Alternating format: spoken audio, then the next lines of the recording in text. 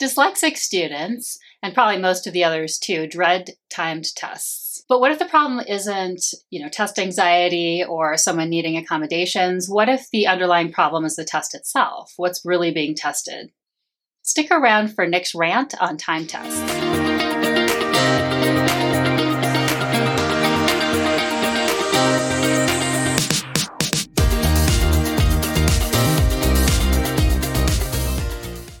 Hey everyone, we're Nick and Sonia, and this is Dyslexia Journey, where we discuss topics related to supporting the dyslexic child in your life.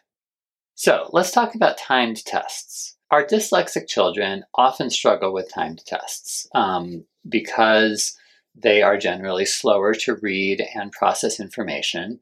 They can have trouble completing tests that have a time limit in the allotted time. And this can be as true and is as true for math and science tests as it is for tests that explicitly are testing reading and writing, such as tests for language arts and social studies and things like that.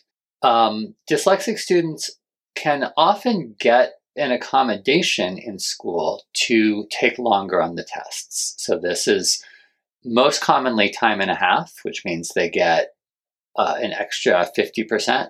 So if the test is set for an hour, they get an hour and a half. Sometimes you can even get double time, but that actually proves to be quite difficult to get. So what are we actually testing with time tests? Why are we so obsessed with time limits and speed and getting things done in a certain amount of time? The point of school is to teach children how to think, how to solve problems, hopefully. I think there's sometimes still some rote memorization. But really for all of that, the point of the exam should be for the child to demonstrate mastery of the material, whatever material that is. If it's a spelling test, they should demonstrate that they can spell the words correctly. If it's a math test, they should be able to demonstrate that they can solve the math problems. None of that mastery necessarily involves a time limit. So why in school are we so obsessed with time limits? Why does it matter if you can solve 10 math problems in 5 minutes or 10 minutes or an hour? What matters is that you understand the concept and that you can demonstrate that you can solve the problems. So why in school are we so obsessed with these time limits? Why do we say that someone who can solve these 10 problems in 5 minutes gets a higher grade, is smarter, and, quote, knows the material better than someone who could get the same 10 correct answers if they just had 10 minutes instead of 5 minutes? Now, obviously, these are rhetorical questions. I think everyone watching and listening here can tell what I'm thinking about this. But really, the point I'm trying to get to is that I think in at least in the U.S. school system, which is what I'm most familiar with, we've conflated demonstrating mastery of the material with doing things quickly. And those are not the same thing. And I think we really need to, in our school systems and just in our society and in general, we need to separate out this concept of speed and doing things quickly from being able to demonstrate that you know and understand something. So given that, I would actually argue that timed tests in school are really a historical artifact that we just don't need anymore. I would argue that in school, tests should be unlimited time for everyone to demonstrate the mastery, whether they have dyslexia or not, whether they need other accommodations or not. Timed tests are just not a useful measure for really measuring anyone's mastery of material. Okay. So, artifact or not, this is, a big part of the system already. So let me play the devil's advocate here and ask you some questions. So what about someone who says, well, how is that student, when they get into the real world, how are they going to fare? Like, what if they need to do something quickly? Like, are they ever going to be able to work under time constraints? And that's just not how the real world works. What about that argument? Yeah, that's a good point. I think two things I want to say about that. First of all, I think that the quote real world is not nearly as time constrained and time pressured in most areas and most careers as we like to pretend it is when children are in school. So in school, you often have to, say, take a math test in an hour where you're solving 4 pages of problems. I cannot think of a real world scenario where you have to do that in that kind of time pressure. So I'm a computer programmer. That's my day job. And I mean, yes, there is some desire to get programs written fairly quickly, but in general, everyone agrees that it's better to spend 2 days getting the program done right and making sure there are no bugs than to rush and try to get it done in 1 day, but maybe have bugs that you discover down the line and you need to spend more time ultimately fixing them. So I think learning to do things methodically and thoroughly are probably more important for my particular career than learning to do things quickly.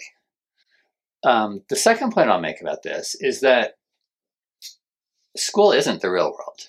And we can pretend that we're trying to get kids ready for the real world, but I think that we need to at least be honest about what we're doing here. So are we trying to use tests to measure children's mastery of material, or are we trying to use tests to measure how children perform under time pressure? And those are 2 different things. And let's at least be honest that right now we're doing the latter. Like, we generally are using tests as a time pressure mechanism. And I just don't think we're being honest about that. Okay. Yeah. You're making me think too that, both that there isn't that much time pressure usually on things in the real world, but also in some cases where there are, makes sense, like maybe how fast you're typing if you're a court reporter. Mm-hmm. I'm not sure what methods they use in that these days, but like in other cases, like let's say in an interview for something that's more math and engineering oriented, it's almost like maybe a carryover just to that mentality. Is it even necessary for people to have timed tests in those kind of circumstances? That's a very good point. Yeah. So what about, let's sort of take the teachers and schools perspective here. Kind of, doesn't this seem like it might be a logistical nightmare? I mean, could it really be true? Like, would you just have to only have tests like quarterly? Like, what would you do? Like, how can you handle, like, how do you move on? Like, are some of the kids still taking the test and the other ones are moving on to new material? It seems like it'd be pretty hard to implement. Yeah, I totally understand that. And I have a lot of sympathy and admiration for our teachers who are working very hard and doing their best here. So I don't mean to impugn any teachers here. I think it's really the overall system that needs changing. As to the actual details, the logistical details, I think that teachers tend to fall into a trap because we have this pattern of having time-limited tests. Teachers sort of push the envelope of that and tend to put a lot of content in there and say, okay, I want to test this and this and this, and I only have an hour in this block to test. And so it ends up being sort of an overfull test. And I think just by shifting our perspective, maybe we could say, okay, this, today we're just going to test, one concept, and I'm going to have 10 problems, and I'm going to give the kids, and, it should take the average student 20 minutes, but we're going to give the kids the whole block of an hour or whatever it is. And then maybe, the next day you test the other concepts. So dividing it up like that, I think is one approach. I think that's really the main answer here is let's not try to stuff our tests over full where it takes the kids so long to do it. So that sounds good, but okay, what about from the student's perspective? Like, it sounds kind of like, hey, you're going to give me a longer test. Yay. Right. And then, I know actually from students, kids that we know who, including our daughter, who have accommodations for longer time on tests, that it's actually like they in a way don't like it. Like it's definitely a mixed blessing where they need the extra time, but they also are more tired, and it's like feels like this really long process then. So what about that? Like what about that student perspective? Yeah, that's a good point. And that's a topic we've covered in a previous episode, actually, where we talked about how dyslexia can make you tired. So that would be a good one to go and revisit at this point, or watch if you haven't seen it yet. So yes, I think that the answer here is probably not having tests that are the same level of difficulty and the same amount of content, and then expecting everyone to be able to focus for 3 hours or whatever to get that done. Especially, maybe that's appropriate at the college level. We had finals that were 3 hours long in college, but, for an 8-year-old, that's definitely not going to be appropriate. So again, I think the answer here is probably and again, this is probably more work for teachers, but to kind of rethink their approach here and to really think carefully about what they're trying to test, what they're trying to understand about what their students know, and to really think hard about how they can do that with fewer questions and in a shorter amount of time. Or if it really is something like when you get to high school and you're doing a timed essay, or even in middle school, I think they do this to some extent.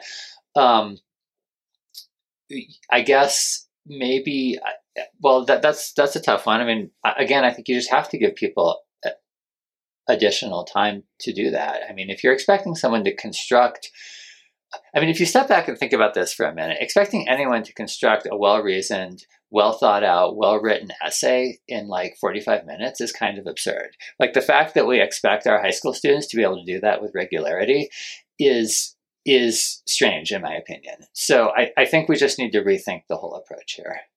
Okay, but that leads me into maybe getting back into the real world of the, I guess, academic track. If a student's thinking of going to college, for example, like what about the fact that, again, you can get accommodations for this, but just in general, I'm thinking about whether you could have untimed tests. I mean, it seems like some tests are always going to be timed. Like I'm thinking of SATs, ACTs, right, maybe the AP or IB tests, but especially like an SAT or ACT. What about like if the system isn't totally changed, that there's still some tests like that, then aren't the students just not going to be able to do that because they don't practice doing things in a timely manner or aren't used to as many problems, all of that? Yeah, so a couple of things there. First of all, I think we should change the entire system. I think that the standardized testing focus on time is ridiculous. Like that's only like the SAT or AP tests being so focused on time limits and getting stuff done quickly is really only testing students' ability to take those kind of tests. It's not testing their intelligence. It's not testing their perseverance, their ability to learn material over an extended period, right? So there are lots of problems with those types of tests. And so I think I am arguing that the whole system should change. Now, that said, I realize that I don't have the power to sort of dictate that change. So within the system, I think that, yes, I do think students are going to have to probably, if they're planning to go to college, learn how to take timed tests. And now, just for those of you who don't know, you can actually, if you have a documented learning disability such as dyslexia, you can get extra time on standardized tests like the SAT and AP tests, and you can get time and a half or even double time sometimes.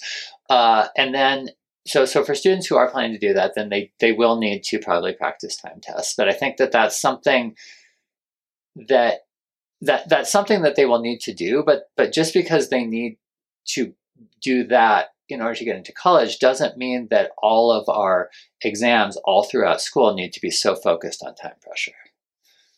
Okay. So I was playing the devil's advocate here with those questions, but as you might have picked up, I actually, already was in agreement with Nick about this. So if you have any questions, that I didn't cover or concerns about this, it would be great if you put it in the comments and we can try to address those because we might not have thought of everything that is a potential concern with that. Yeah, I'd be happy to know why, if people have other objections to this, issues that I haven't thought of. Perhaps I was oversimplifying things here. Perhaps that I would love to hear from other students with dyslexia. I'd love to hear from teachers about how they manage this in their classrooms as well. And how hard it might feel to implement it, or what the challenges would be too. Okay, so hopefully this was interesting to hear Nick's rant. And if you could like and subscribe and share, we'd love that so we can get this content out to everyone. Yes, and if you're listening to the podcast, please leave us a rating and a review. That really helps us. Thanks. Bye.